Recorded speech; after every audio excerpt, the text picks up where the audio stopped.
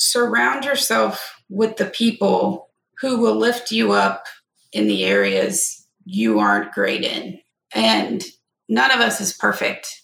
And whether that's the importance of having an attorney to help you draft contracts, or a CPA to give you advice, or a CFO to guide you, or where you're going to live and where your kid's going to go to school. All of those things is you can't be everything for everyone all the time. So you need to do what you're best at. And in order to do that, you need support in a lot of areas.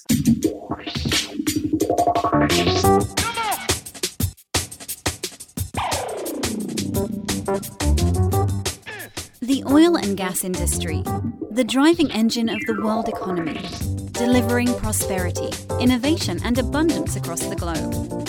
Here are the stories of its key players, directly from the leaders themselves. This is Oil and Gas Industry Leaders Podcast, where real experiences are passed on from the leaders of today to the leaders of tomorrow. Here is your host, Paige Wilson. Welcome back to another episode of Oil and Gas Industry Leaders Podcast, sponsored by CBRE. CBRE is a global leader in real estate operations, providing solutions to the world's largest energy, oil, and gas companies. CBRE supports their clients' facilities both upstream and downstream without compromising safety by delivering strategies that optimize operations to reduce costs and risks. Unlock the power of your energy, oil, and gas portfolio with CBRE. Learn more at www.cbre.com/EOG. Before I introduce this week's guest, I actually have a review to read from Saxon Second. Award-winning 5-star. I've been listening for years to this podcast, and it keeps getting better and better. The interviews, behind the scenes insights from leaders and qualities are all superb. This show needs to be nominated for an award. Well, I'm glad you think so, Saxon. I appreciate that. I don't think I'm going to win anything, but I do have one thing under my belt, is that I'm the first oil and gas podcaster that is a female. That's an award enough for me.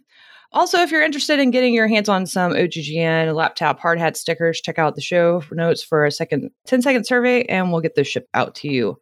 All right, let's get into it. I'm sitting here today with Sarah Magruder, founder, president, and chief executive officer at Savvy Oil and Gas Consulting, and Oil and Gas Investors 25 Influential Women in Energy 2023. Congratulations on that title, Sarah. Thank you. Well, so welcome to the show. Let's discuss how you got into the oil and gas industry. So my journey into oil and gas was very accidental. My first job, I started out in the sales tax industry and went to work for a consulting firm that did that. It was a smaller company that was growing, and I thought that seemed exciting. So I dodged a bullet of offer from Enron 6 months before it fell. So, energy was still big back when I graduated in 2001, and Enron was a hot offer then. But I like the idea of kind of building something and going into sales tax. But after Enron fell and Arthur Andersen, and they came up with Sarbanes-Oxley, and the big four had to shut off their side businesses because they couldn't be the audit partner and also do consulting. And so the company I was with happened to buy them all. And so they bought a severance tax group from PwC that came over, and I had no idea what severance tax was, but I made friends with the two managers, and they asked me to join their team. And I was like, man, oil and gas, that's what you want to be in Houston. And so I jumped in and learned it. And it just happened to be at the time when the state was rewriting the regulations and exemptions for severance tax. And so I was just in the right place at the right time to grow with that and get exposed to a lot of companies and learn a lot, although I kind of did things backwards in that I didn't know kind of how we got to where we were. I knew how to fix and find money and what was left, but I didn't really understand the accounting process, all the things that preceded the severance tax returns. And so after a couple of years, I got an offer to go to industry, and I felt like I needed to round out that understanding and go do this for an oil and gas company. And luckily ended up at a smaller company called Swift Energy that was private, home-owned, and people there had been there, everybody for like 20, 30 years. And so I really got to learn from the best that knew what they did it well. They taught me, production, gas balancing, financial reporting, audit. I just really got to absorb the entire process of oil and gas accounting. And for that, I'm very grateful and still lean on that. And a lot of those people I'm still friends with to this day. And that was kind of my path through oil and gas, was via industry and then consulting. And then about 4 years ago, almost 5 now, started my own company. Very good. Man, really dodged a bullet on the Enron stuff, didn't you? all the time. My parents, I was supposed to stay through and get my MBA, and I just got the itch to every 4 to 5 years, I kind of get an itch. I can't stay in something longer than that. And so at college, I just was like, man, I really want to go work. I can come back and get my MBA later. I want to get in on this. And they were not pleased with that until the Enron thing. And they were like, wow, well, we're really glad you didn't go there. Me too.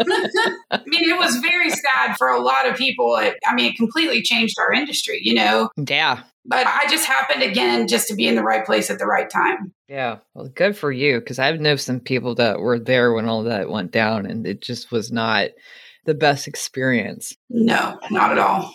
Okay, so there are a lot of different tax terms. So in case the audience doesn't know, can you explain what severance tax is? So severance tax is a state and local tax that is on products that are severed from the earth. So that's why it's called a severance tax. It's on things that are actually severed from the earth, like timber, oil, gas, iron, coal. There's a severance tax on anything like that. And it's a recompense to the state for taking the natural products out of the ground to kind of give value back for what you've taken.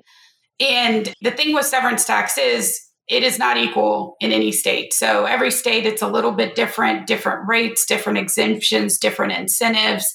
And that factors into a company's bottom line of deciding where they're going to drill, where they're going to buy, where they're going to invest their dollars. This can really be part of the economics of making those decisions, is the states with the friendlier tax on the back end, because it is mainly a value-based tax. So when oil and gas prices are high, the state of Texas, I think it was $30 billion in severance tax this year. So that's huge to a state's coffers. Yeah. And it makes a big difference when you're sitting in there trying to decide whether to do an acquisition or where to put your funds for the next year. This is one of those things that can carve out from that profit. Right. And so whenever you're dealing with a state directly, and I know everything is different, and I think a lot of people don't realize that each state has private property, which belongs to the state, and then there's also BLM properties. So there's public lands. So whenever you deal with a state, do you deal with the state directly, or do you deal with whoever has jurisdiction over the oil and gas industry? Do you deal with them directly? I know for BLM, you deal with the Office of Natural Resources Revenue, right? Correct. And so we have a whole team at Savvy that specializes in federal royalties with the ONRR, also with the Indian tribes like the Jicarilla, the various tribes that are out there. You have to deal with them directly because they are their own entity as well.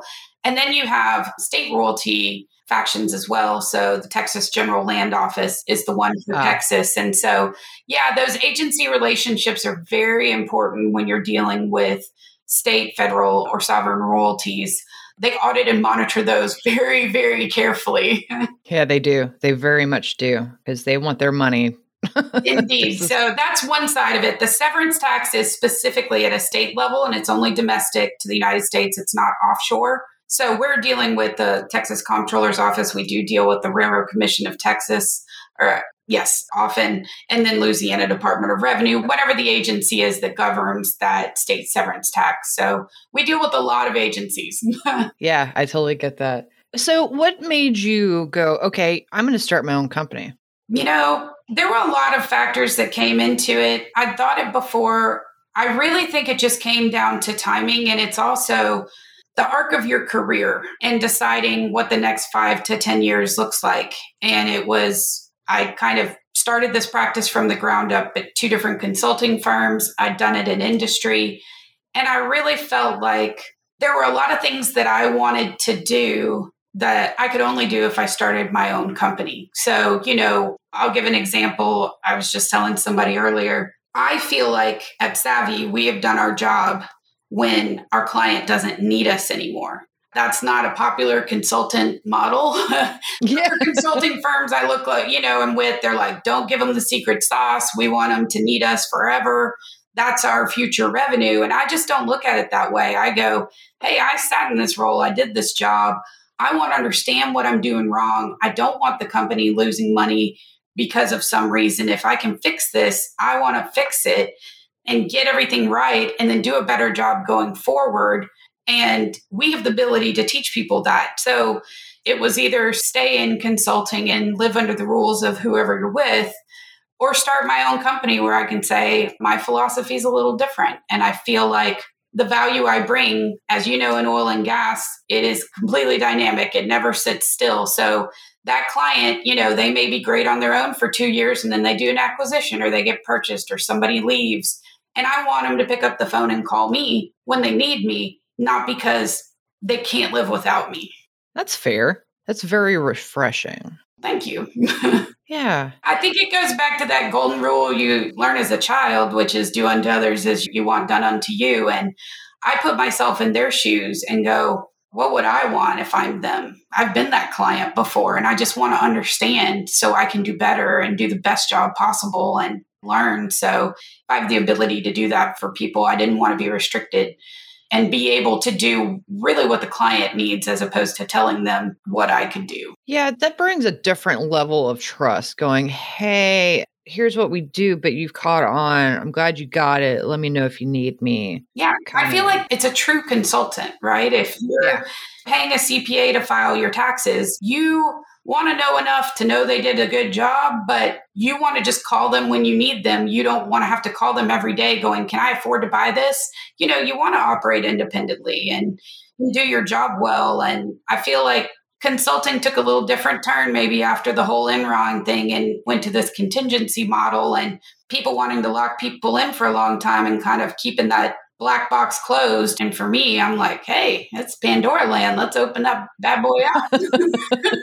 Well, and really, it's not just a provocative thing, but it's more our industry can't grow and be better if people aren't learning how to be and do better. So it bogs us all down within a company and within the industry. If you have a lack of knowledge, a lack of training, so much was outsourced over the past couple of years to other countries, and we lost that knowledge base. And a lot of people retired during COVID. And as an industry, we've got to add that back in. So I may be one little tiny piece of that, but it at least makes me feel like I'm giving back. Well, not only that, I kind of feel as though you've reached that point where you're like, if I don't want to work with you, because look, not everybody in the industry is fun to work with. It's great that you're in that place where you can go, no, thank you. And that is a great point. I don't mention that much. It is a nice little bonus of, you're right. We get to kind of hand select and choose our clients. My clients are my friends.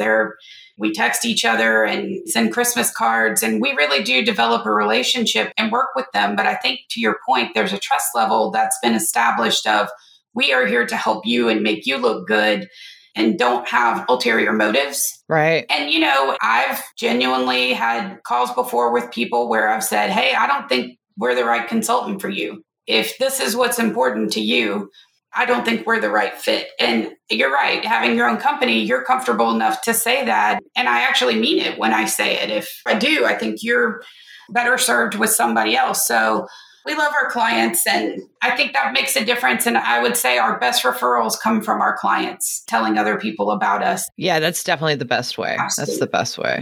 Yep. Yeah. I don't think a lot of people and the listeners, I don't know if you know this, but there's more to a client than just saying, yes, I'll work for you because you need the money. It's like, Sarah just said, it's that whole relationship and the trust on both sides. So I'm glad you're in that space. That's a fantastic place to be. Well, and you have to have that trust level when you're going in. It's kind of like I said, with somebody going into, if they opened up your checking account and we're analyzing it, we're looking at very large companies, biggest companies in the world, they're GL, and seeing everything. And the way that we look at it, we can catch problems. We can catch underpayments as easy as we catch overpayments. And we're going to tell you the truth, whether it's good, bad, or ugly. And then it's also a stance of, we have an expectation that if we do discover something, that our client's going to do the right thing. And if you don't, you're not going to be our client, because for us, there's a standard that has to be met, and we're not going to risk our reputation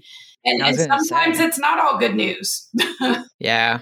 Yeah. In some ways, it's more than just a reputation that you could lose. Like, y'all are certified in specific things. And, at a certain point in a contract, you're left on the hook for stuff. So, that's a bit of a risk. Absolutely. Yeah. All right. Well, let's get into leadership. Sarah, what is leadership to you?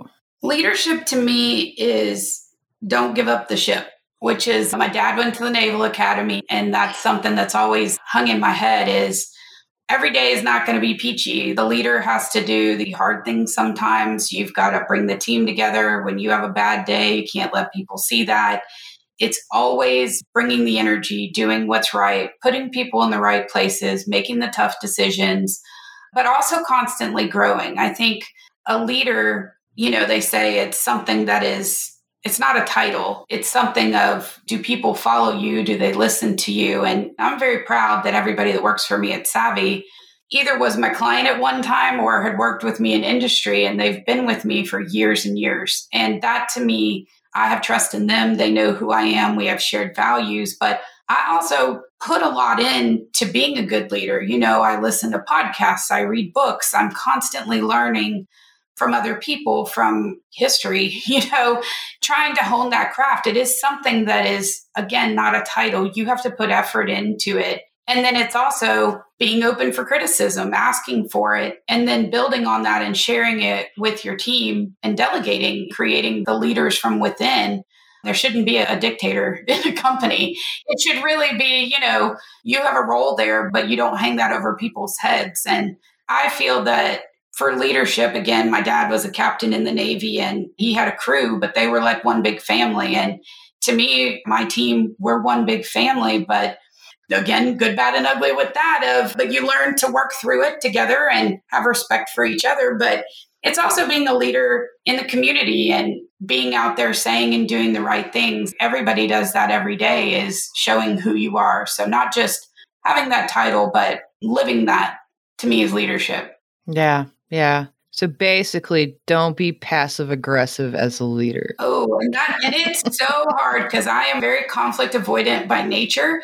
I did a lot of reading of a book by Kim Scott called Radical Candor, and I have worked on having tough conversations. And when you own your own company, you don't really have a choice, but you can always learn how to do that better. And whether that's with clients, my children, my husband, my team, you're going to have those. You can't avoid them. And that is an art. Some people are very good at it and some people just don't want to do it, but you have to. Yeah, understood. What is an example of a difficult experience that you've had as a leader? There have been a lot of them. I would say letting people go is the hardest for me. I'm that person that'll give a million chances. I'm very optimistic. I want everything to work out. Sometimes saying this isn't working out, to me, it's like getting a divorce. This is somebody you've invested time, money, and energy in, and in a small group, that's really difficult. And I've only had to do it a few times over my career. I've been fortunate in that. It's hard. I would say that's the hardest thing. Yeah.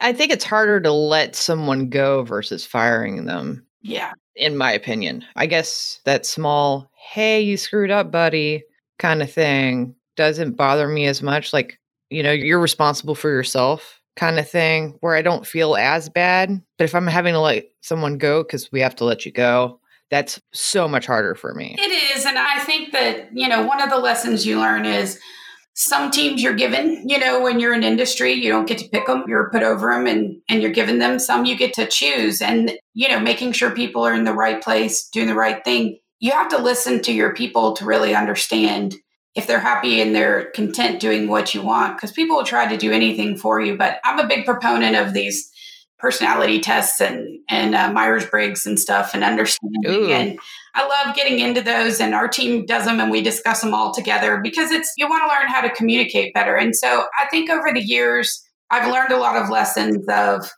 how to recognize what's working and what's not. And to prepare for those, and that it is part of the business sometimes. I guess the best way to put it is it's not personal, it's business. For me, it's hard to disconnect those two, but it's one of those things you just have to learn by doing. For me, people are more important than anything. And I value them very, very much. So I'd say that something not working out is a tough one. Yeah, I get it. Absolutely 100% get that. Okay, so what is the most rewarding thing about leadership? Oh, goodness. I would say kind of what you led this with of being recognized by your peers is a really nice attribute, because I think that owning your company is kind of an all-consuming thing, and you're really just kind of doing everything for everyone else. You're trying to keep all the parts moving, wearing a lot of hats, spending a lot of energy. When somebody from the outside sees you and you get recognized and nominated for a nice award or asked to be on a podcast or something, to me, that kind of always stops me in my tracks, because I just don't think about it. It's kind of the silver lining is I'm not here to be up on stage because I'm an accountant, like I'm used to being at a computer, but I do like people, but I'm not used to being in a spotlight or recognized that way. And it's really nice because I feel like that's other people recognizing your leadership and what you're doing. And I think anybody being recognized for the job that they do. And when you are the leader, that's what you're judged on. So that to me is the most rewarding part of it, is seeing my clients be happy, my employees be proud, and that our impression in the industry is that I'm doing a good job by my peers. Yeah, no, I get that. I'm on a different kind of stage where people see me all the time, and it's kind of scary. Yeah. Yeah. So to receive an award, that's really cool. But to be in the limelight all the time, it's kind of out there. Yeah. I wouldn't recommend it. No, it's not something I seek nor want. In fact, one of my biggest fears is public speaking, and, stand up on a stage in front of 700 people terrifies me. But again, it's one of those challenges you just have to get over and find a way to get through. But if that was my daily job, I would be exhausted and frazzled. So it's really nice when it happens, but it's certainly an aspect that's a little unexpected. It's nice to have those as one-offs. Yeah. Yeah, and that's where you and I identify with the regulatory and the finance stuff. We're the behind the scenes people. It is, but when, you got to be the face of the company, you kind of got to wear both. I sometimes forget that I technically am an expert in what I do. And running a company, you don't get to use that every day because you've built out a team of technical experts. So they come to me when it's something to review or something high level or questions. But I'm not in the day-to-day client data. I'm running a company, and that requires a lot of things. But I do kind of miss, I like to get in the data and kind of use my skills. So I miss that sometimes. I get it. Yeah, I feel the same way. I'm just like, I just want to look at all this and audit stuff. Like I'm really weird. A nerd at heart. I love to be in Excel. Same, exactly. Yeah, I miss that with all my wells and platforms and stuff. So yeah, us nerds over here having a conversation. I know it. So if you had a piece of advice to give our audience, what would that be, Sarah? I think a piece of advice would be to be purposeful in everything that you do. And with that is planning, having intent, knowing why you're doing things, what the end goal is for, because you can just get lost in the everyday. And if you don't have that longer term vision, and also use that purpose to say, I want to run a company successfully. I also want to be a good mother. I also need to sleep. You really have to purposely plan out your day to get everything done to meet the needs of your family, your work clients, and yourself. And you have to know your purpose of, I can't grow this company if I'm not healthy. And I can't raise my child and give him attention if I'm always working. And so you have to be very purposeful about your decisions, what's important to you, and make sure that you keep that in mind every day so that you can be the best you can be. And without purpose, what's the point? Yeah. And then the harder part is finding that balance, right? 100%. Especially as a mom and a boss. And it is. And it's funny because I'll give you an example of that is, I knew I kind of, in starting the company, you put everything in it and you're running. And I was like, man, I need to start taking care of myself. But I'm like, man, what do I have time to work out? Like, because for a woman, you work out, you get sweaty, right? We have to do makeup and hair and, all of this. And so I just had to say, you know what? I'm going to go to the gym, see a personal trainer Monday, Wednesday, Friday, 8:30 in the morning and nobody can bother me until 10 o'clock on those days. Yeah. And I realized I own my own company, so I can say that. And like, it's nobody is stopping me except for me. And to say, hey, this is what I'm doing to take care of myself. And then also that lets your team know I'm okay with you also doing this. If you need to take care of yourself, we don't have to have set work hours. I mean, we lived through a pandemic. Yes. And so it's stop making excuses and make a plan, have some purpose there and find a way to get it done that works for you. But there is a solution to every problem. Yeah. And I really don't think people understand how important self-care is. This is something I've talked about, I think, with Ian Ord a few episodes back, that if you're not in the right mindset, then how do you expect your employees to be? And you also have to set the example that's important. On our weekly calls, we have our all hands on deck. We do an exercise of clearing feelings and say, how do you feel physically, mentally, and emotionally today? And give one word that says that. And to me, that's a very human thing of saying, where are you at going into this week? What's going on? It starts that conversation. It lets the team know, where are you at? And if you see somebody that is not having good answers to that many weeks in a row, it's kind of a clue into that. But you're absolutely right. If I don't get enough sleep, I'm not as fun to work with. If, I'm not eating well or going out to dinners too many nights a week or whatever, I'm not going to be in my best form. And we're all going to have those days, but you do have to try to prioritize your health. I'm a big proponent of mental health. I love my therapist. I've been seeing one for years, a business coach. And I mean, sometimes I just go sit at my table and work on a puzzle in the middle of the day because you need to clear your brain and think. So some people meditate. I sometimes float in the pool and just stare at the clouds, whatever you have to do to pause and recharge. Yeah, I love a good puzzle. Yes, me too. Yes, very much. That's a nerd thing. So we're hanging out after this, right? Absolutely. Fantastic. You mentioned the book Radical Candor. Is that the book that has influenced you the most? Or do you have another one for me? There's several I love to read. I read a lot of books, but I will say two that I would say influenced me in the past 4 years. Right before I started my company, I read Brene Brown's Daring Greatly. And I think if you read that book at a certain point in your life where you're really needing some clarity, and again, that purpose, that book really helped me cement that and organize and figure out what my purpose was, and that you have a path. There's two paths, choose one. And it helped me choose that path of starting my own company. My other second book was my COVID discovery, and it's called The Daily Stoic by Ryan Holiday. It's just a daily kind of meditation. And during COVID, it was one of those things where there was just so much negative stuff on the news and just people getting sick, and, you got so down. And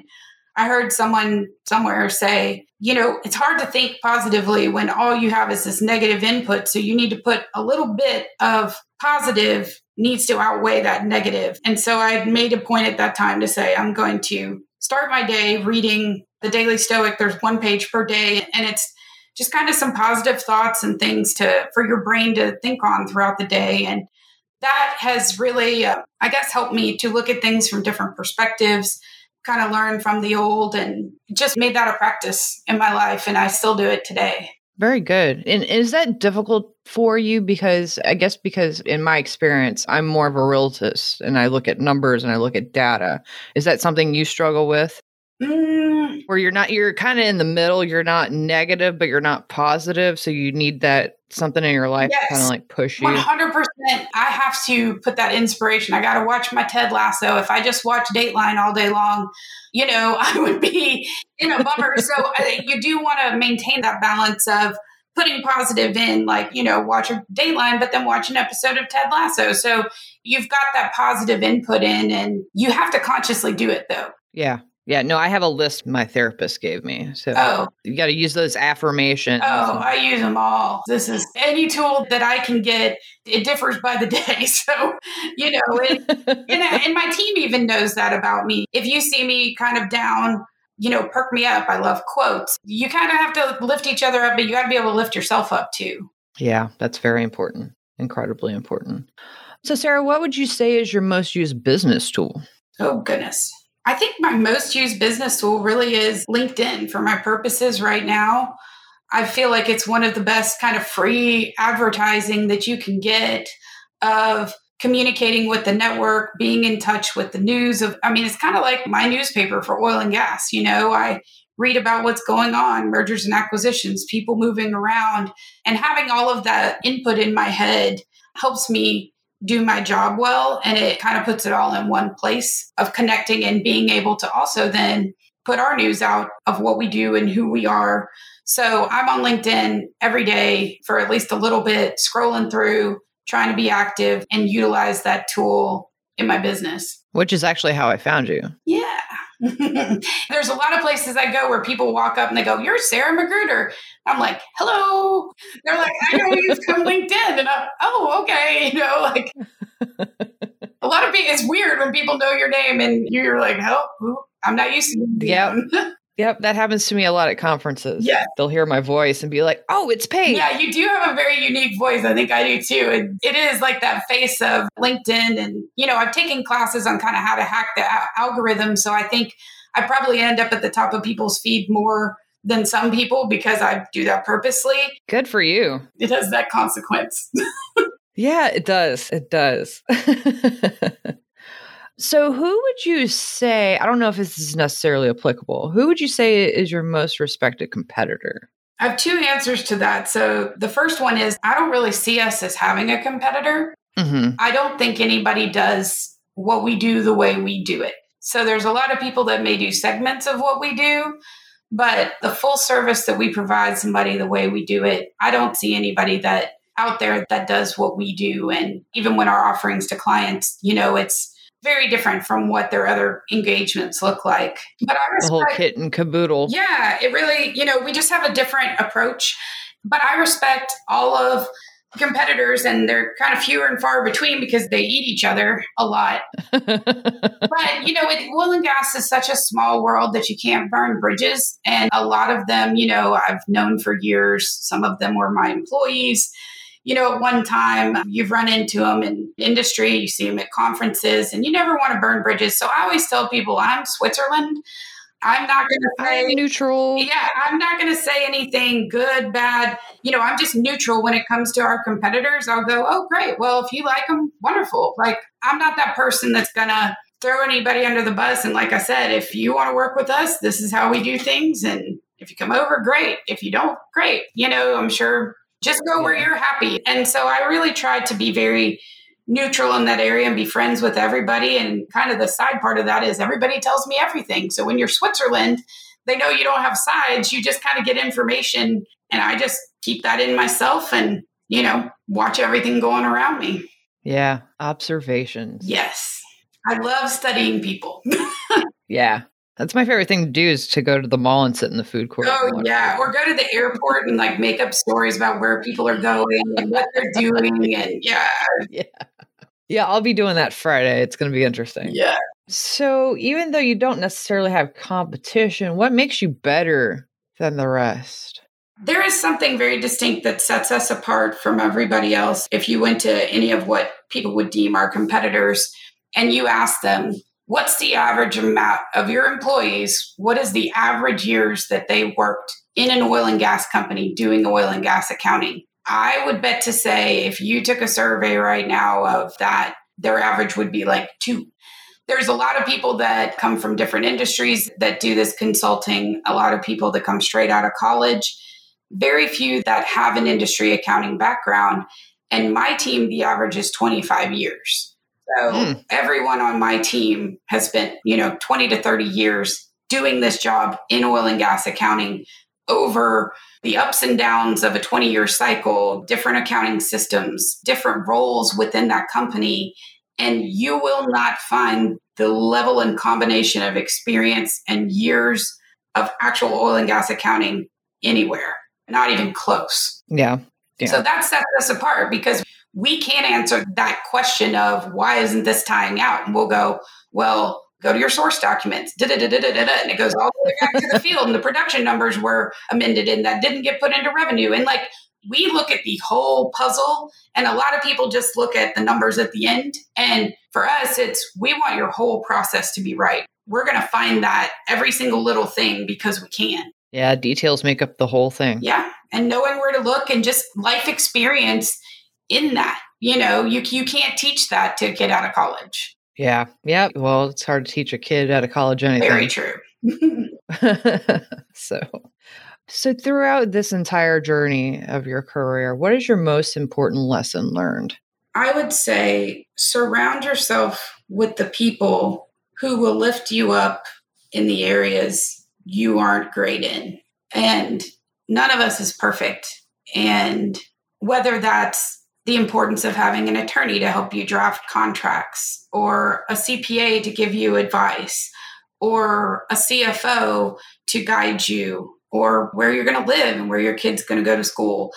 All of those things is you can't be everything for everyone all the time. So you need to do what you're best at. And in order to do that, you need support in a lot of areas, like having someone come clean my house so that I don't have to do that, or whatever you find for that.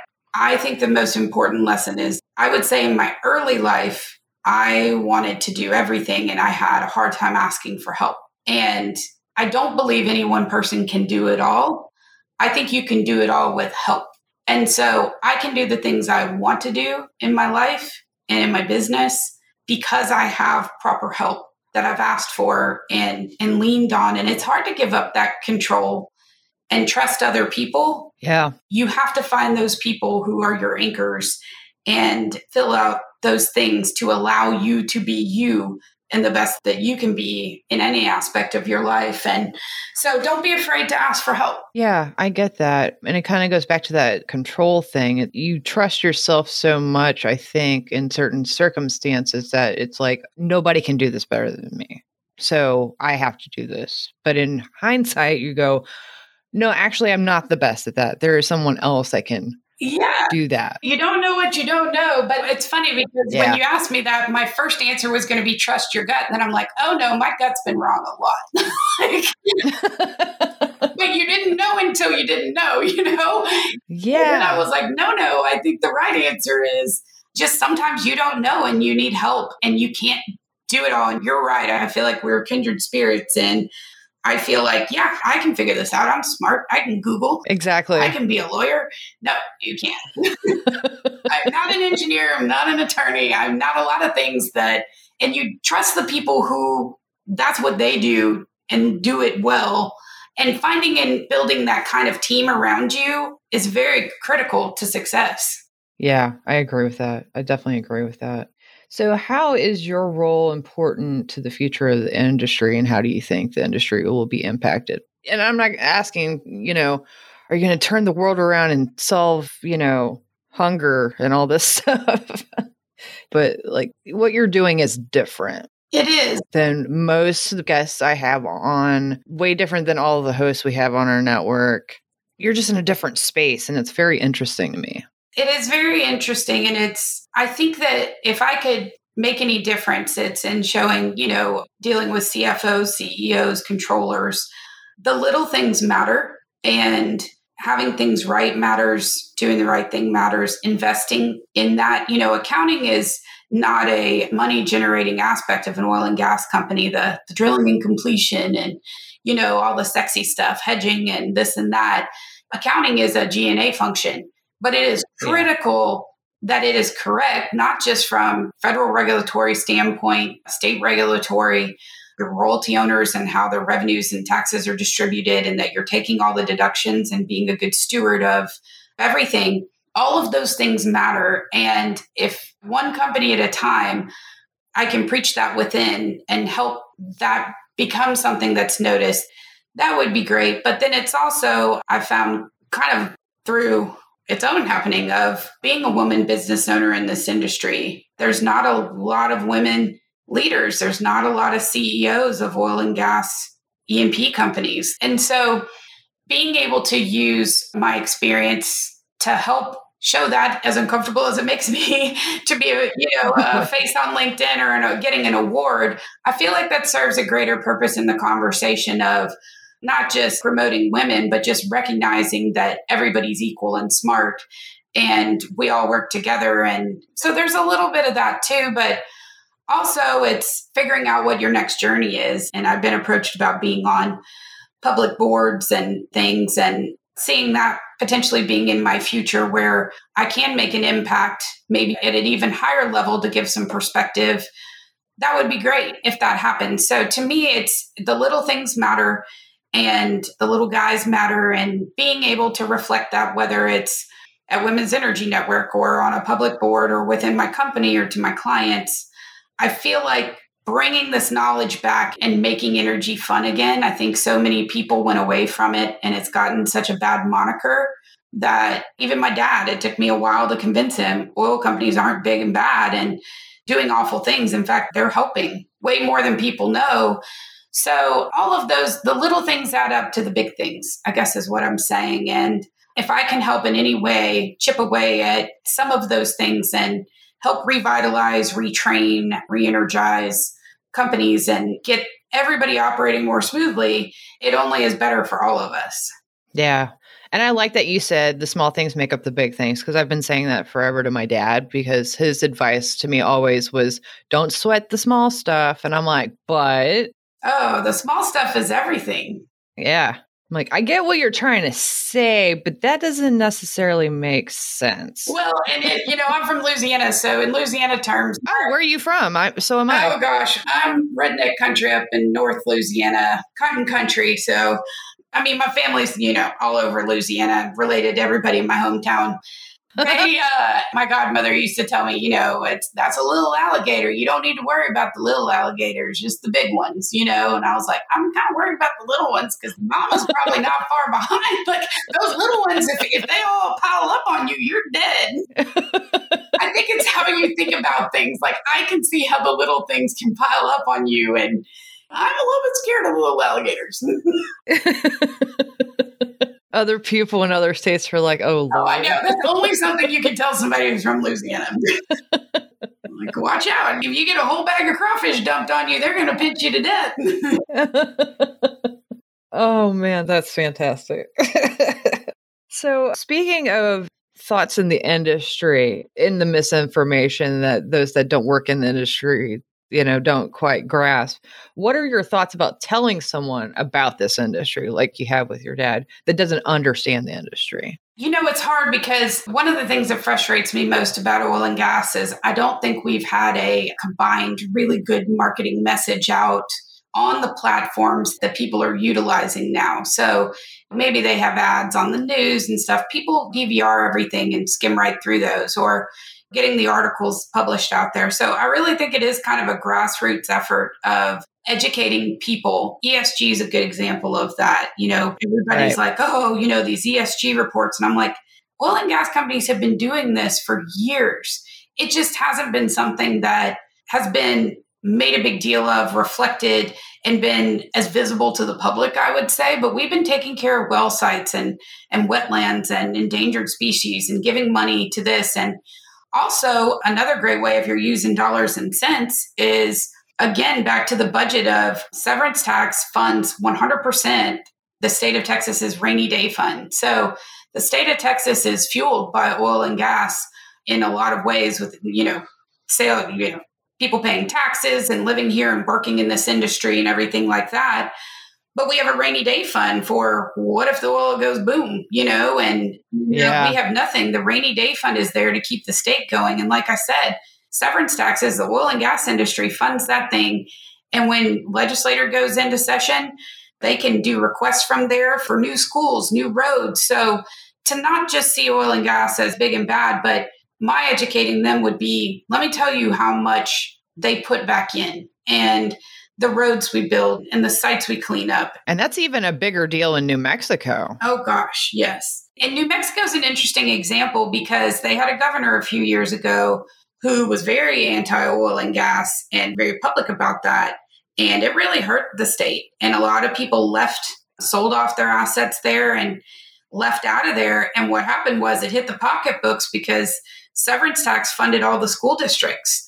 And so when those tax dollars weren't coming in and the schools were hurting and the state's trying to figure out how to come up with money, they've now this past year done a huge campaign of oil and gas is great. We love everybody and we want you back here. And, they're making a huge marketing effort to reverse that damage done. And that's kind of an example of my whole point of don't run somebody out when you don't realize how critical they are and all the good that is being done. And even today, like on LinkedIn, seeing oil and gas companies contribute a ton to charity and volunteers and prosperity. Yeah, this is good people. This is our industry in this state. And in fact, we care more about emissions than damn near any industry. So you go into, the car builders and stuff and coal mines, or all of these things. Yeah, like we actually have less emissions than a ton of industries in this country, but people don't hear about that. So I think having a couple good cold hard facts in your pocket and then also explaining it to people in terms that they understand of, I'm not going to argue with you about what is or isn't in the news. I'm going to tell you what you're not hearing in the news. Yeah. And how this impacts the everyday person. Some people are still not going to listen. Yeah. You have those people that have already made up their mind and there's just no use to even try to explain because they're set in their ways and it's usually older people. Yeah, but it is funny. Like since I started Savvy, my dad works with us as a little special advisor. He does research for me on just world issues, domestic issues, and he just volunteers and helps out the company. But in doing so, he's really gotten into it. And he comes to me all the time with facts about, did you know that this was done and how much they tried to reduce the emissions? And I was like, yeah. That's what I've been telling you. He was like, well, why aren't they broadcasting this everywhere? And I'm like, great question. But it's cute that he's like, some people have to see it for themselves, read it for themselves. They're not going to believe you. It's very true because in their mind, you have an agenda because big oil is big oil. So, and you can't argue with anybody. Like you either got to give them facts and they're going to accept it or not. Or put it in terms that matters to them. It's a different age, and I think oil and gas as an industry is a little bit behind in putting the good news out. Well, and a lot of that, I believe, has to do with them just going for as long as ever, okay, that's how you feel about us, okay, and never educating, which is what the Oil and Gas Global Network does. This is why we have a network of podcasts, is to help with that movement of going, hey, people, here are the facts. Here's some education. Check us. Well, and it, not to get political, but that plays into it when it becomes something that a political candidate, whether they're state president, whatever, if they hang their hat on something oil and gas, you're going to get attacked from one side or the other. Oh, and so every 4 years, damage is done, no matter what the side, because it's, they all suck. Yeah. And so you're you're right. I think oil and gas goes, and I'm Switzerland. I don't want to be in the middle of this. Leave me out of it. I'm just going to be over here doing what I do. And that stuff gets brought out and people pay attention to that because, the average person isn't going to go, oh, what's ESG and go research that. Yeah. Unfortunately. Well, if anybody is interested in it, we have an ESG Energized podcast. So I will put a little plug in for the Texas Energy Council, which I just got elected board of. And they have been doing a big initiative for the past couple of years to change the curriculum in schools, in Texas public schools, to include segments on energy from everything from kindergarten to 12th grade that explain how energy works, how it's a part of our state, and how it impacts the economy, and just facts, not one way or the other. But to me, that's the way to really, like this generation, they're already shot. But we can get to the next one and just educate them that this is a big part of our state and our resources and how we take care of them and how important that is and what kind of revenue this generates and how. So I didn't know this. They only change school curriculum every 10 years. And so that sounds about right. Yeah. So you have to, it's a lot of work that they've been doing to create the curriculum, get it approved, hand it out for everybody. And then there's a cost to getting that implemented in schools, because they have to reprint textbooks and all of this stuff, which they do every 10 years. So I think stuff like that matters, and getting that next generation to just at least consider this perspective and not just what your parents would have thought. Right, right. And actually, I'd like to have a conversation after the interview ends about that. So remind me when we're done. Yeah, I think we can collaborate very well on that. Great. On that. So, yeah. So, do you have a favorite podcast? I'm hesitant to say because, I like listening to The Daily Stoic, that book that I like. They do have a podcast that's just like 2 or 3 minutes every day. And oh, that's good. I listen to that. It's just like a daily kind of meditation to start your day. I like to inject that positive energy. But my flip side of that is I also like to listen to one called Southern Fried True Crime. Ooh. That's when I turn my work brain off and just kind of get into those stories. So sometimes you just got to check out and go to a different place. You have to. You do. And it's a fine blend between being in your car, you could listen to podcasts all day. You could listen to an audiobook. You could listen to music. What are you going to do?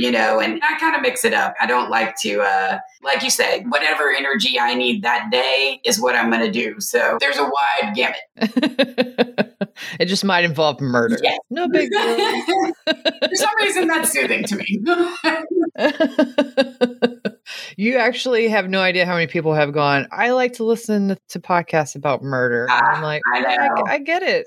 I get it. I don't know why. It's the mystery, I think. It is. It's solving the mystery. And as we discussed, it's the human element of understanding people, studying people. How did this happen? What are the signs? It's how do I avoid this happening to me? And the story that you get into, not the details of the murder, but what was the situation here? Right. Yeah. No, absolutely understand. Yeah. Huge fan of Criminal Minds. Oh, yes. Yeah. All right. Well, thank you again so much for joining me today, Sarah. If people want to reach out to you and or get to know more about Savvy Oil and Gas Consulting, how might they go about doing so? I think the best ways are I'm on LinkedIn. You can't miss me. And then our websites, savvyogc.com. Those are probably your 2 best bets. Perfect. All right. Well, that concludes this episode. So just remember, it's up to you to open the next door. Tune in next week for another intriguing episode of Oil and Gas Industry Leaders Podcast, a production of the Oil and Gas Global Network. Learn more at oilandgasindustryleaders.com.